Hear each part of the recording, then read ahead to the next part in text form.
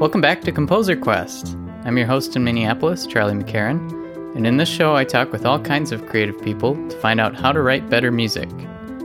Today's guest is film composer Sage Lewis, a Minnesota native who's now scoring films in LA. We talk about what it takes to move to LA and make creative connections there. A lot of the communities here are still defined by schools. You've got like a USC crowd, you've got a UCLA crowd, you have a CalArts crowd. And that's, I think, part of what defines the entertainment industry here in some ways. Sage recently had 2 films screen at South by Southwest, a virtual reality film called Surrogate and Operator, starring Mae Whitman and Martin Starr. He shares his process in deciding how and where to add music to a film. It's kind of like putting together a puzzle where you have all these pieces, you don't know where anything goes yet, and then you find 2 pieces that connect, and you find the 3rd piece, and then all of a sudden you have like 10 pieces that connect. Just a few quick announcements before we get into the talk. If you're in Minnesota, the Roseville String Ensemble will be performing a piece of mine this Sunday, April 24th, at 3 p.m. at Hamline University's Sundin Hall. My former orchestra director asked me to write something that mixed strings and electronics, and I decided to pair it with a video I recorded of mayfly swarms. So there's a tip for you composers. Look for local ensembles that are interested in performing new music and offer some sort of unique element with your composition. You don't always need to aim for the most professional group in your state either. I've been pleasantly surprised by how great this community orchestra sounds.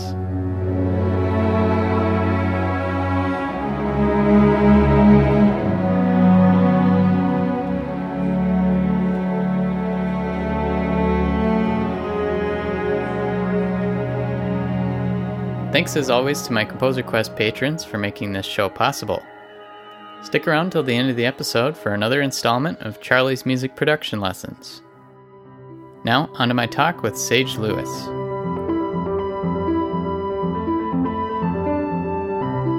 Sage, thanks for joining me on Composer Quest. Yeah, thanks for having me. I'm from Minneapolis too, so it's pretty cool to be. Oh, really? Yeah. To be on a Minneapolis podcast. Awesome. So, when did you move out to LA? I moved out to LA 11 years ago now, and I lived before that in Ohio because I went to Oberlin Conservatory of Music, but before that, I lived in Minneapolis when I was born there, and I lived there until I graduated Southwest High School when I was 18 years old. Oh, and know the place well, and I still go back a lot because my parents live there, and I have a lot of friends. I'm still friends with the people I grew up with. So, oh, cool. A good friend of mine does a lot of music substitute teaching at Southwest. So, nice. Yeah, it's a good school, good public school system there. Yeah. Was that like kind of where you got your start doing music stuff? Yeah, I took piano lessons in the neighborhood in Kenwood, and then I played soccer and injured myself and couldn't do sports anymore when I was about 13 years old. Instead, I realized that I could still do piano, and so that I got really into piano and like playing jazz and stuff like that. So I took lessons at McPhail. And I finally got this really great teacher named Severin Bainan who now lives in LA. But he inspired me a lot, and I had an ensemble like outside of school called Spiritus Mundi, and we would play all the time. Like it was like a jazz group, but we played a lot of international music too. And it was a quintet, and we would get together Sunday and just play 7 hours practicing, and then try to get together on weeknights and stuff. And but I really liked jazz because at that time I was really into improvisation, and I kind of I started out playing just classical music, and I couldn't understand why I still didn't really know how to write my own music or sit down with someone else and play something with them if we didn't have like a special duet or something, which was for that exact instrumentation that we'd have to practice forever. I'd see other people sit down and play music together, and I just couldn't understand why I couldn't do that. So then when I figured out what jazz was, I was like, oh, this is how I think I can learn how to like sit down and play with other people in a more spontaneous way. So jazz was sort of opened the door to all types of music for me. Cool. When you're film scoring, how much would you say is improvising and how much is like planning out compositionally what you're doing? What I do when I score films is it always starts out with improvisation. I always have to work on a piano, which is the instrument that I learned on. And after I've thought about the film a lot and talked to the director, and then I'm watching the footage and I'm improvising, and then I can come up with something which seems to fit really well. And then I take it into the computer, and then from there on out, it's pretty much a composition process in terms of, I'd say more from classical composition, because at that point, things are pretty fixed. They're set in their place. And the improvisation comes in like adding more instruments or more ideas sometimes. Yeah. Thinking back to like when you first started doing film scores, what was the biggest challenge for you? Film scores was always not as challenging as writing regular music, because, at least for me, because you always had something there that was sort of your guide and would always help you make decisions, because you're scoring to a narrative, you've got characters, you've got action, movement, and all these things happening. And when I'm writing music that's to nothing, that's more challenging, and figuring out how long a certain section should be or why it is the way it is. It's sort of like out in the middle of nowhere, all alone. Yeah, that's an interesting point about like film scoring in some ways being easier, because you have this like inherent meaning to why the music exists. It's like it's for this scene or whatever, versus like a classical piece or something like that. You have to somehow figure out how to make that meaningful. Yeah, right. And out of nothing. Yeah, I think it's with there's the flip side of it too, which is that sometimes I'll write music that I really like and I think it works well for the scene, and the director will say they really like the music too, and they honestly do really like it, but it just doesn't work the way they want it to work. And that's really hard, because then it's like you get attached to this piece of music and you love how it works with the picture, and you love like the feelings that together they evoke, but then you can't use it because for some other reason it doesn't work. And so then you got to start over, which that part is hard. Yeah. Yeah, I've dealt with that a little bit recently with working on some films, and yeah, it is interesting because when a director gets stuck on a certain sound they want from a temp score or something like that, it takes a few extra people to push them to say like the score could be better than this temp track. Yeah. Do you write? Are you scoring films by Minneapolis directors, or are they for films that are from somewhere else? Or Minneapolis directors, yeah. Oh, cool. Yeah, just a couple right now. Oh, cool. Is the whole team based in the Twin Cities? Yeah, actually. That's awesome. Did you ever do scoring while you were here in Minneapolis, or?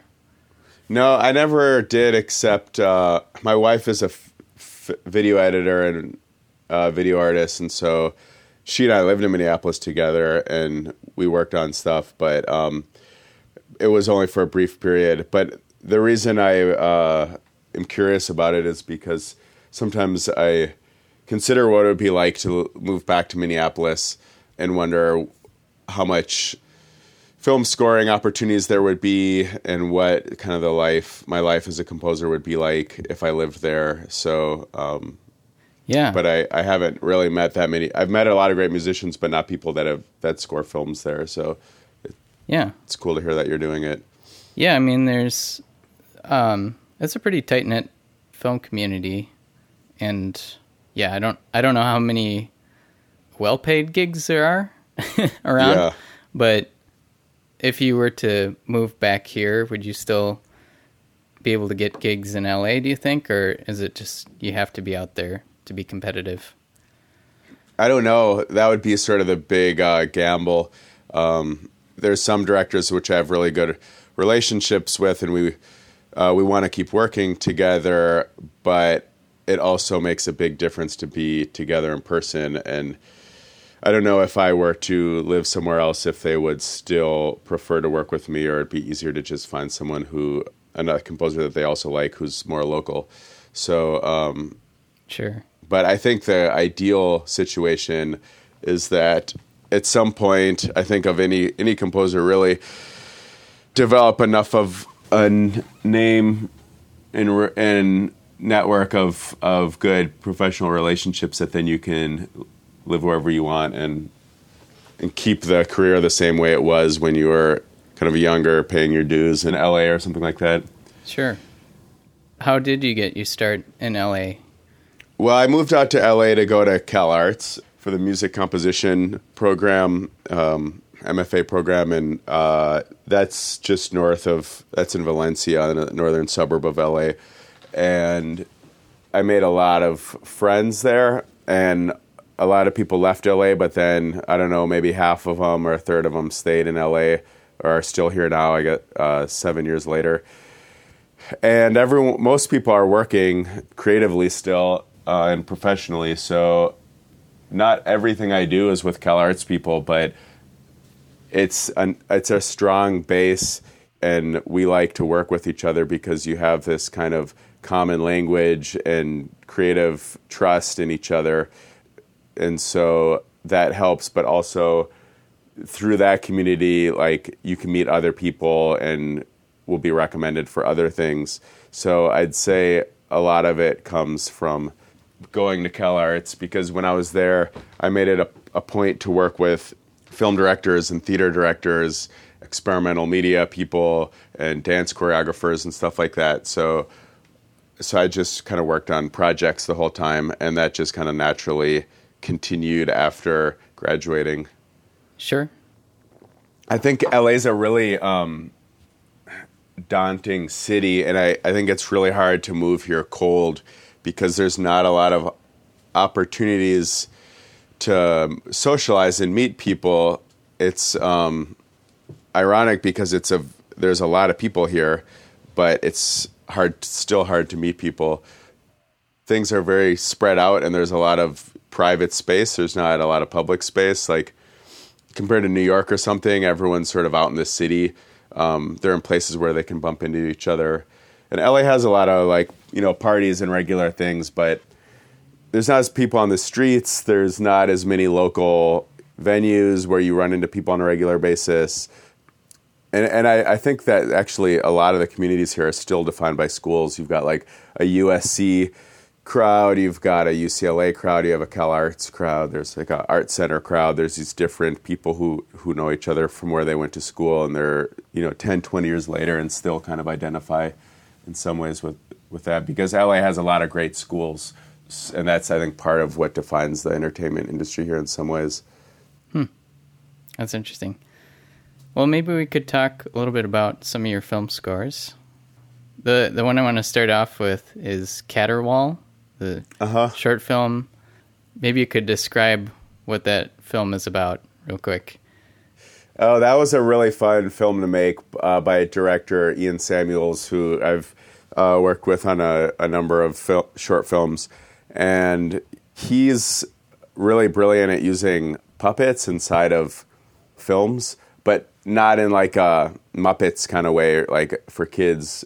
The puppets are funny, but they're also somewhat realistic.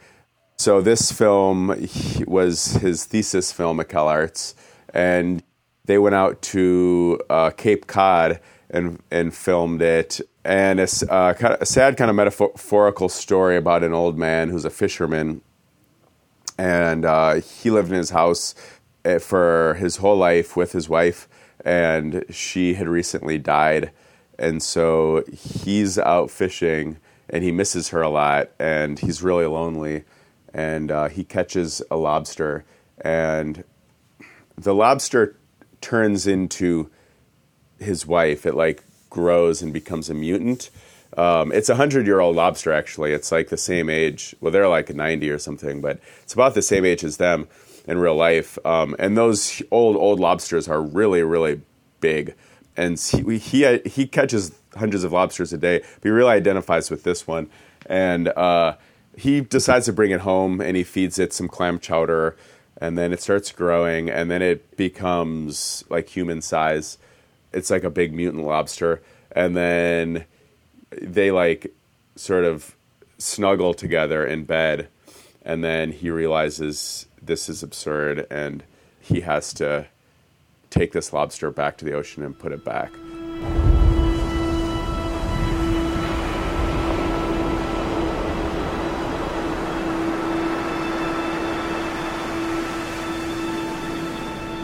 It could be interpreted that this is actually happening, or it could be interpreted that he's actually just imagining this because he misses her so much.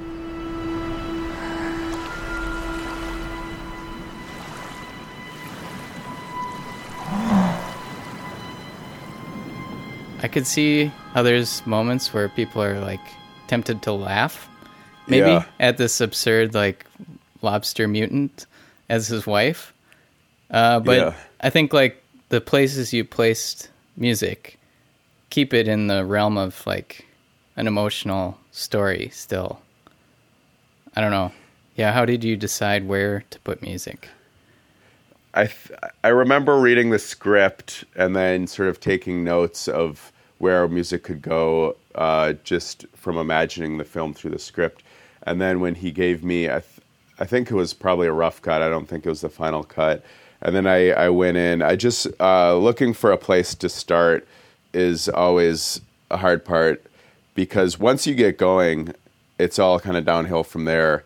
Like, it's kind of like putting together a puzzle where you have all these pieces, you don't know where anything goes yet, and then you find two pieces that connect, and you find the third piece, and then all of a sudden you have like 10 pieces that connect, and that's like a pretty big chunk.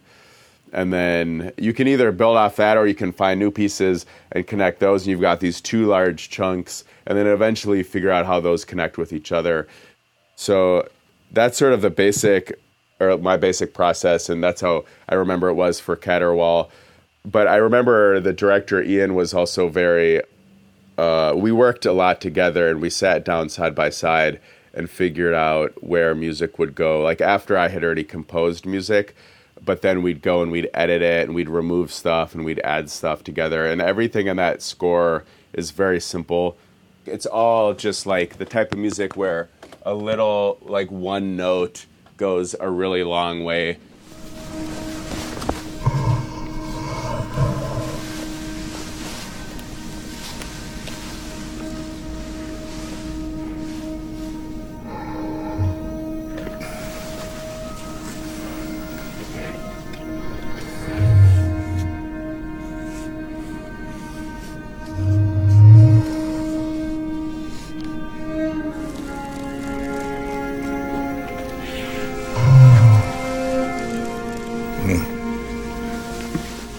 You recently were at South by Southwest, right? Yeah. Well, did you get to go to South by Southwest for your films? Yeah, I went, and it was really great. It was my first time there. My first time in Austin, too, or even in Texas. And it was a pretty amazing experience. It's really amazing to be able to be there with two different films, which were very similar in a lot of ways, but extremely different in other ways. And yeah, so tell me about, well, first of all, your virtual reality score, or, well, I don't know if the score is virtual reality exactly, but...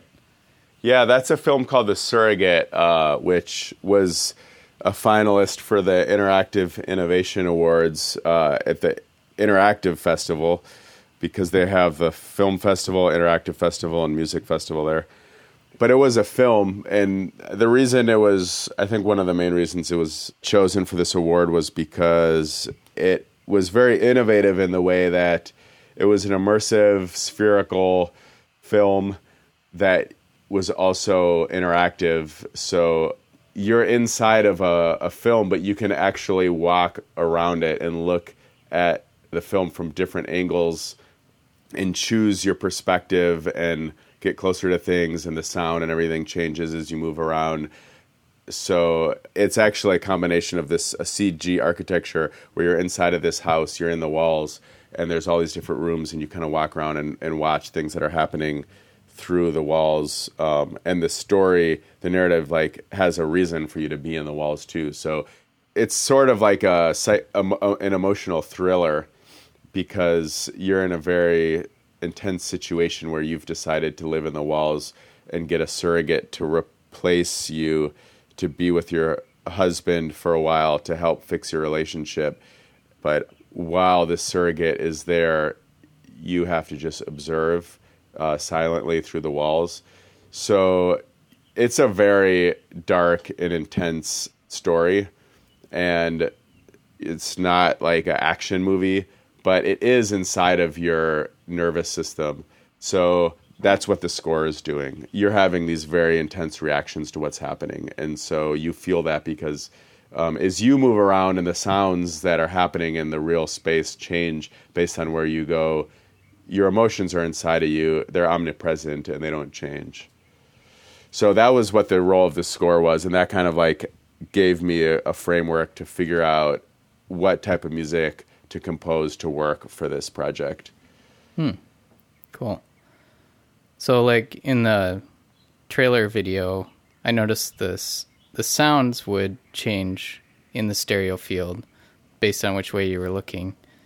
But I'm assuming the music didn't. It was just like stereo the whole time? Yeah, the music was stereo. In Unity, which is the game engine, where it's a software where everything is put together to create this video games or a project like this. And there's sound settings inside of Unity where there's a little dial, like a continuum, like a fader, which is goes from 2D to 3D. And if you push it to 2D, it's just stereo. It's like omnipresent. It doesn't change based on where you go in the space. And if you move it all the way to 3D, then it's fully located in this audio source, which is a little thing that you put in the space, and that's where the sound is coming from. But then you can move the dial in between, so you can get something that's somewhat located, but also you always hear it. But all the music, we ended up making it all two-dimensional. Okay. So. Oh, that's weird that you can have it somewhere in the middle, too. Yeah. I'm just curious how that... Is it like 50% volume is the 2D and 50% is like wherever you're close to, it'll get a little louder or something like that? Yeah, it would go from like 50% at the lowest to 100% if you're standing right on the audio source. At 50% if you're as far away from possible as the audio source. And then you can create the range of like the audio source and the attenuation. So you can make it so within 10 feet of the audio source you hear it, but outside of 10 feet you don't hear it anymore. Or you can make it like 10 miles. So it's a very gradual. So you can kind of control acoustics and physics a little bit within this game engine. However, I don't think that it's as good as it should be. I think they don't invest enough of their development money on audio. They spend so much of it on CPU and visuals and all this other stuff. And the way the audio functions is, for me, especially writing music for it, unsatisfying, because the experience could be a lot better and the musical possibilities could be much more interesting if that part of this technology was developed. And I'm sure it will be someday, which I'm looking forward to. Yeah. I did see they added like a mixer feature in the newer version of Unity. Yeah, that's nice. We use that too, and that helped a lot because you can actually... It's the one thing you can change while you're demoing the game. You can actually mix it and walk around and mix it. Cool. Well, so your other film at South by Southwest, Operator? Yeah. Yeah, what's that film about? That film is about a young married couple who lives in Chicago who are the husband, who's played by Martin Starr, is a programmer working for a tech startup, and he designs artificial intelligence robo voices, and he's just developed one for this client, which is this healthcare company, and it's supposed to respond to sick people and help them get the care they need while saving money for the client by not having to hire full-time call center employees. And it's a huge flop, and the small tech startup which developed it is told that they need to make a much more empathetic voice because it was just too rude and it was making their customers angry. And they say empathy is the one thing that you can't do in artificial intelligence because it's like the one thing that's so human.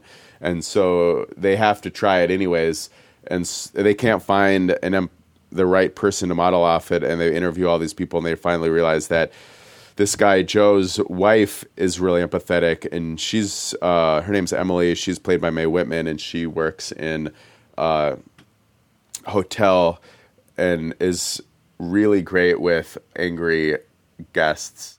And so they decide to model the voice off after her, and her husband, Joe, needs to collect millions of responses of hers data for his algorithm.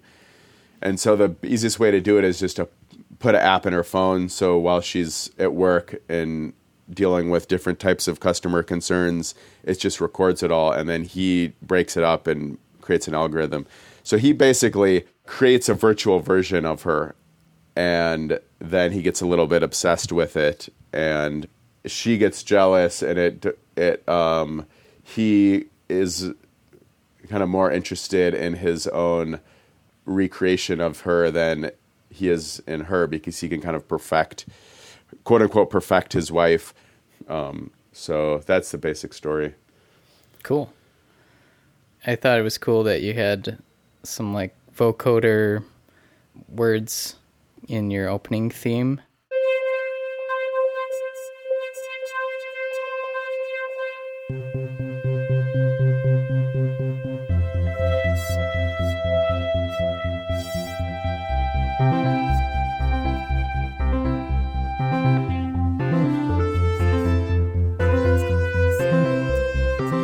The film was a perfect excuse to use a vocoder because vocoders are so much fun, but I think most of the times they don't really fit, especially for film scoring.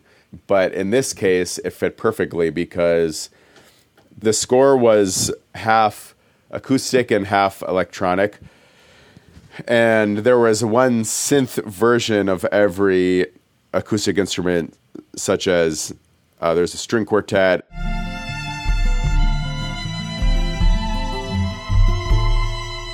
And then there was sort of these synth strings.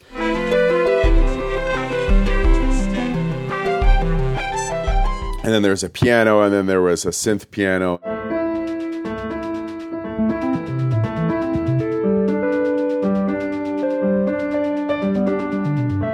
And then there was percussion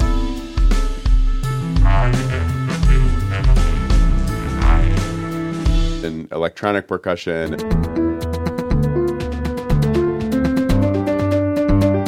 Guitar.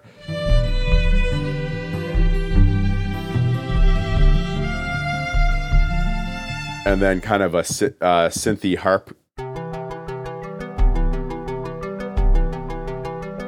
As the character Joe, kind of like Frankenstein, was creating bringing life to this new person, which really did end up becoming a character and did have a real spirit and real presence in the film, like a character does. That as she was coming to life, the score for her was becoming more real, and the vocoder was great because it made the electronic music sound more human-like.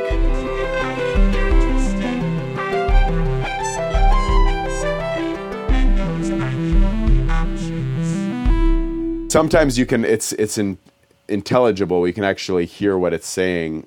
Most of the time it's not, but it just gives this human voice-like quality. Cool. What did you end up using for the words of it? Is it lines from the movie or? Yeah, when I was in the middle of writing the music with the vocoder, I didn't know what text like would be right for it. So I just spoke things in and just kind of joked around and came up with whatever I could think of on the spot. And then once the music was done, I went back and was like, okay, we have to figure out something that's better than whatever I said. Even if you don't understand it, it still should have some sort of meaning. And when you do understand it, it will be better if it's meaningful. So, and adding like text to a film is always tricky because it's sort of like you're writing a script. I mean, it's kind of like when you're writing lyrics, but you're adding real words to something that already has a lot of words that were very carefully chosen in the dialogue. So what we did is, this was the idea of the sound designer, Nathan Rule, who did a lot of the voice over recording for this character. With Mae Whitman, he had already recorded all these phrases of hers, and that was perfect because she was the real character, and I was sort of creating this digital robot version of her. So I just took her real language and then put it into the vocoder, found different phrases which seemed like would be most meaningful to those moments and those scenes, and then use that. So it actually had pretty good source material, which I was pretty excited about. Cool. I was seeing in one of your interviews about the score too that you kind of had a different style for each of the characters. Yeah, the characters each one had a very coherent concept musically. Joe, who is the husband, he would always have these panic attacks. He's always very stressed out. So those were evoked through feedback, which actually is a panic attack is a feedback loop psychologically, because what happens is something bad happens, and then your mind says, uh-oh, since this happened, that means this other thing is going to happen, which is even worse, and you go on this downward spiral. So it's kind of like the way feedback works, where if you have a sound, it gets amplified, and then it gets bigger and bigger and bigger and just feeds back into itself. So this sound was like perfect for his panic attacks because it made you feel like you were having a panic attack with him.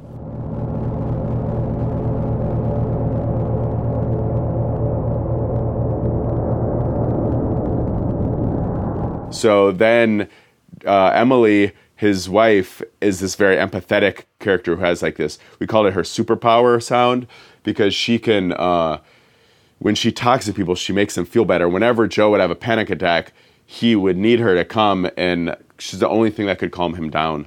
And so a singing bowl was a perfect music sound for her, because like singing bowls they use in Tibetan Buddhism, it's just a sine tone, really, that really somehow has this amazing ability to bring your mind into focus. And that's why you meditate with it, because it takes all your thoughts and just brings them into something really, really simple, like this most simple type of tone that exists in the natural world.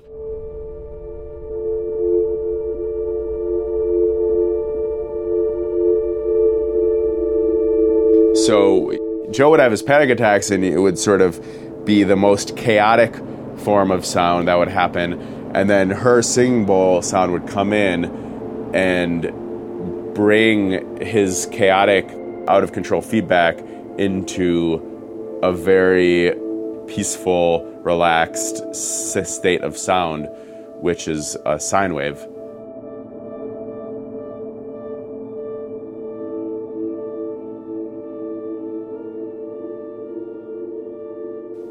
Both of those sounds are very constant, I think, like feedback and a singing bowl, just both kind of like straight tones for a while. But it's interesting how just the change in timbre, I guess, makes one feel very comforting.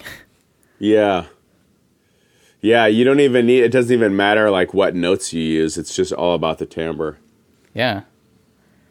In the feature film I'm scoring right now, the director wants a lot of like long tones and very like subtle tone composing, and it's kind of hard to like after a while, it kind of feels like there's only so many things you can do with long tones, but I don't know.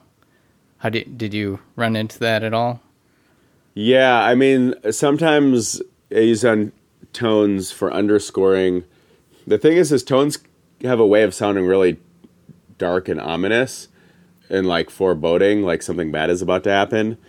And Operator had a lot of darkness to it, but it was also a comedy and fun, and had lighthearted at the same time. So there were like low tones that were used with the cello, and they really worked well in certain scenes, but it was used pretty sparingly.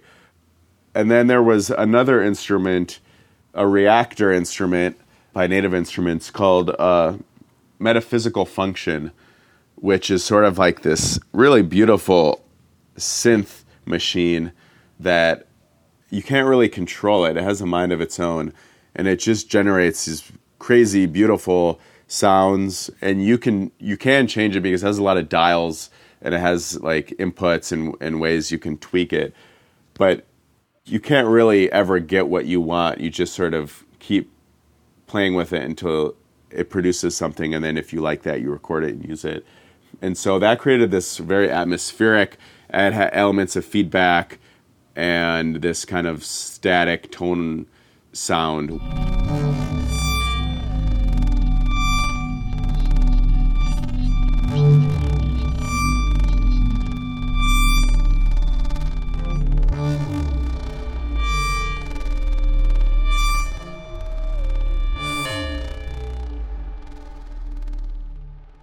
Yeah, thinking about it, actually, like what you're saying, like the tonal scoring does seem kind of ominous.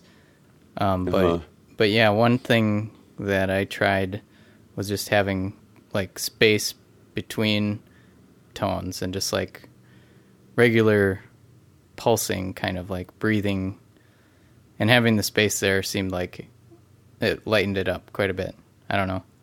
Yeah. Yeah, and also like sometimes in that situation, I feel like directors like tones a lot because it doesn't distract you or stick out. It's just like this bed of emotion that can help lift the scene without getting in the way. And sometimes for like what you're saying, if you have it breathe a little bit or to try to make it so it's not so ominous sounding, sometimes just putting like a triad and then having it be in some sort of timbre, which feels like it kind of glows a little bit. And you can put that underneath, and that'll give it an inspired feeling without having it be, like, ominous. Yeah. I have a tradition on the podcast where I have a question chain going, and I have a question for you from my last guests. Oh, cool. Mikey and Mandy. And they were asking if you could write for any instrumentation and have it be performed, what would that instrumentation be? Well, I guess if the sky's the limit, it would be fun to put together like a whole new symphony orchestra where you have an ensemble that's as big as a symphony orchestra, but it wouldn't be the exact same instruments that are in the symphony orchestra, which were instruments that kind of, evolved centuries ago. And it works great as an ensemble, and it's still a very valid form of instrumentation. But it would be fun to start from scratch and pick 30 different types of instruments, which would definitely, be like strings and harps and things that are in the normal orchestra, but also it would be fun to pick like instruments from other cultures, like have a whole section of Middle Eastern strings like rababa and gaychak and oud and stuff like that. Have a woodwind section which had different types of wooden flutes and flutes from around the world.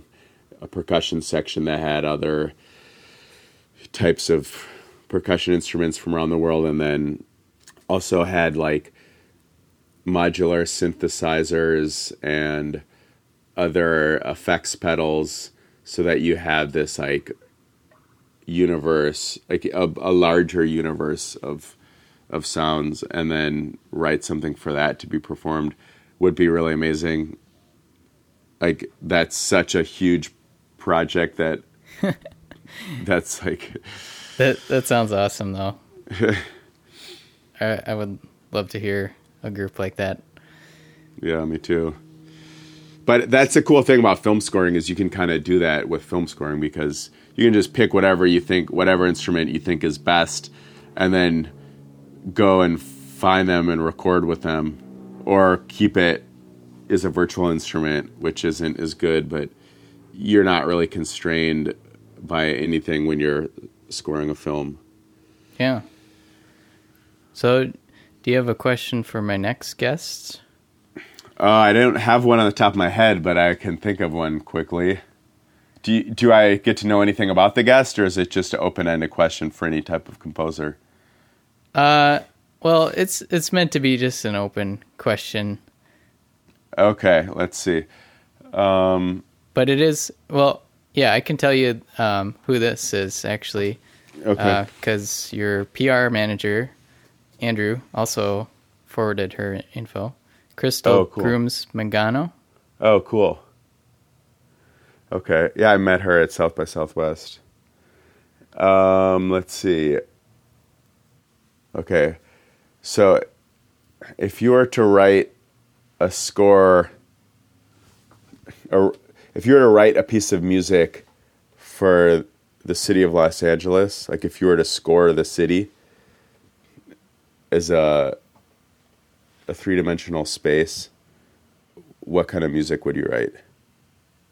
Because I know she lives in LA, so. Nice. That's a good one. Well, thanks so much for coming on the show. Yeah, it was a lot of fun talking to you. Cool, thanks. Great talking to you too. Thanks for having me on the show as well. Thanks for joining me for this episode of Composer Quest with Sage Lewis. To hear more of Sage's music and watch his short films, like the lobster film Caterwaul, visit sagelewismusic.com. Thanks to Andrew Cohen at CW3PR for setting up our interview. Feel free to get in touch with me by email, charlie@composerquest.com, or find Composer Quest on Twitter or Facebook. All right, time for another Charlie's Music Production lesson. Since my guest Sage Lewis described film scoring like connecting puzzle pieces, I thought I'd share an example of that from a film I'm scoring called Twin Cities. Without giving too much away, the film is structured kind of like a mirror, so scenes that happen in the first half are reflected in the second half. For most of these mirrored scenes, it was easy to bring back the same sounds and style because the moods were fairly straightforward. But I left two of the most challenging scenes until the end, and I was starting to hit a wall with them. One of these scenes involved a proposal in a park. On the surface, it's romantic, but in the context of the film, it has an undercurrent of unease. My first attempt was to do something tonal.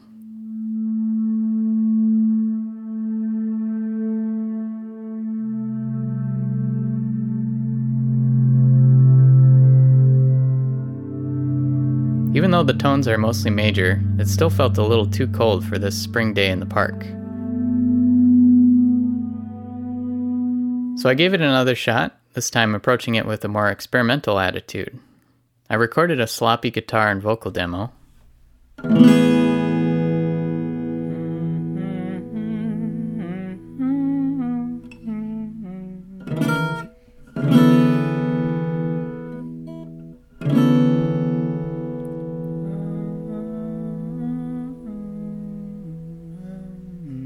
I kind of liked it, but I didn't think I'd actually use the demo recording. But out of laziness, I decided to try it out rather than record something cleaner. When you want to repurpose a rough recording like this, all you have to do is just reverse it and add a ton of effects.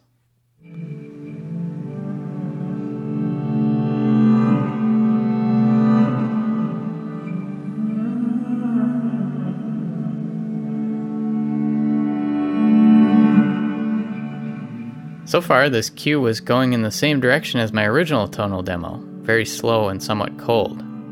So I decided to add more rhythmic movement. I used a mellow Rhodes synth with my favorite effect, a MIDI arpeggiator, set to make upward arpeggios.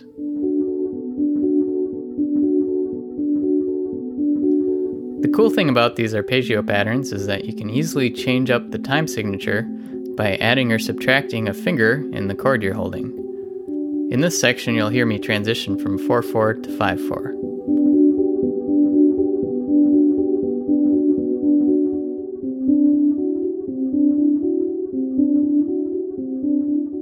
Next, I added a second arpeggio layer, which served as an accent layer rather than setting the time signature like my first layer.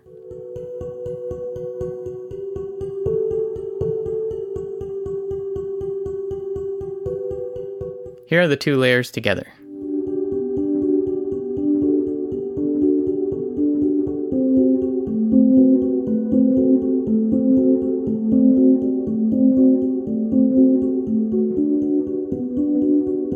Next, I added some electric guitar harmonics and arpeggios.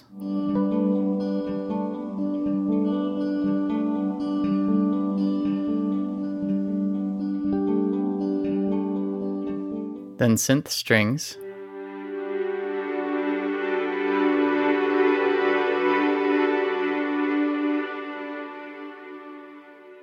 And finally, a bass to ground the whole thing. Here's what the full mix sounds like.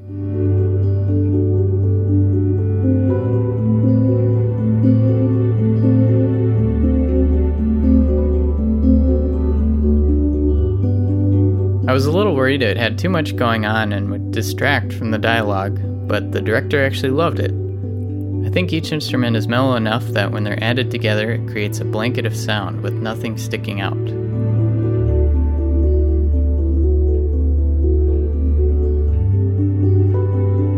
The other hardest scene to score was one where the main character Emily is describing her novel, while we're seeing the images come to life with an imaginary couple. It's about this lovely couple living this nice life in the not-too-distant future until one day, out of the blue, the guy drowns in this horrible accident. It's a tricky scene to score because it starts out dramatic and then becomes comedic. In my first attempt, I tried to do both things at the same time with a quirky score.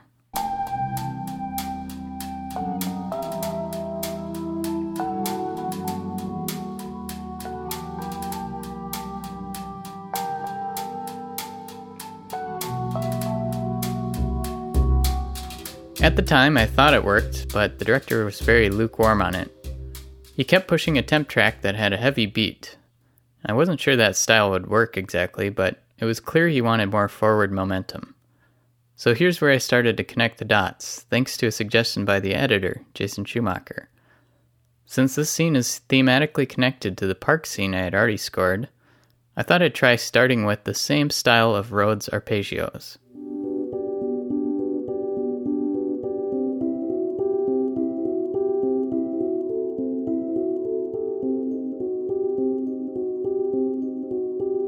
Once I had this basic structure to work with, I improvised 3 wandering piano lines on top. I recorded these 3 takes very quickly so I wouldn't accidentally copy the other lines from memory, and so each part would feel slightly unexpected. You'll hear the first take in the mid-range of the piano, the second take in the bass range, and the third take in the upper register.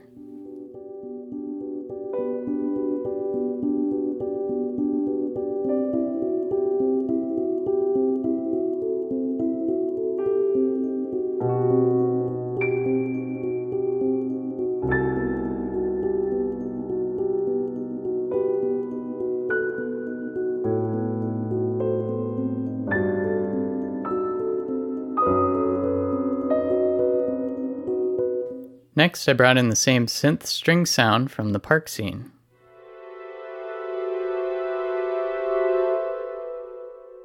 And finally, I added a low bass rumble for when a gun appears. I sent what I had so far to the director, and he was half sold on it, but it still needed more momentum to match the intensity of the story. So I tried a rhythmic shift during the key point in the story. I doubled the speed of the arpeggio notes, but I also slowed the tempo a little bit, so it still feels faster, but not doubly fast.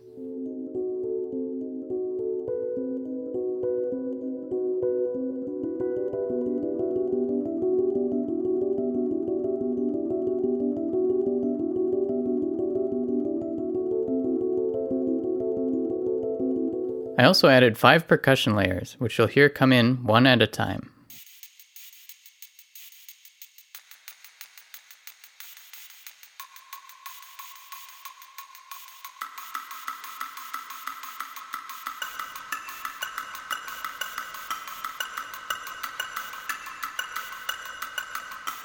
The initial woodblock sound I used seemed a little too realistic for this soundscape, so I used a bit crushing effect to make it sound a little more electronic.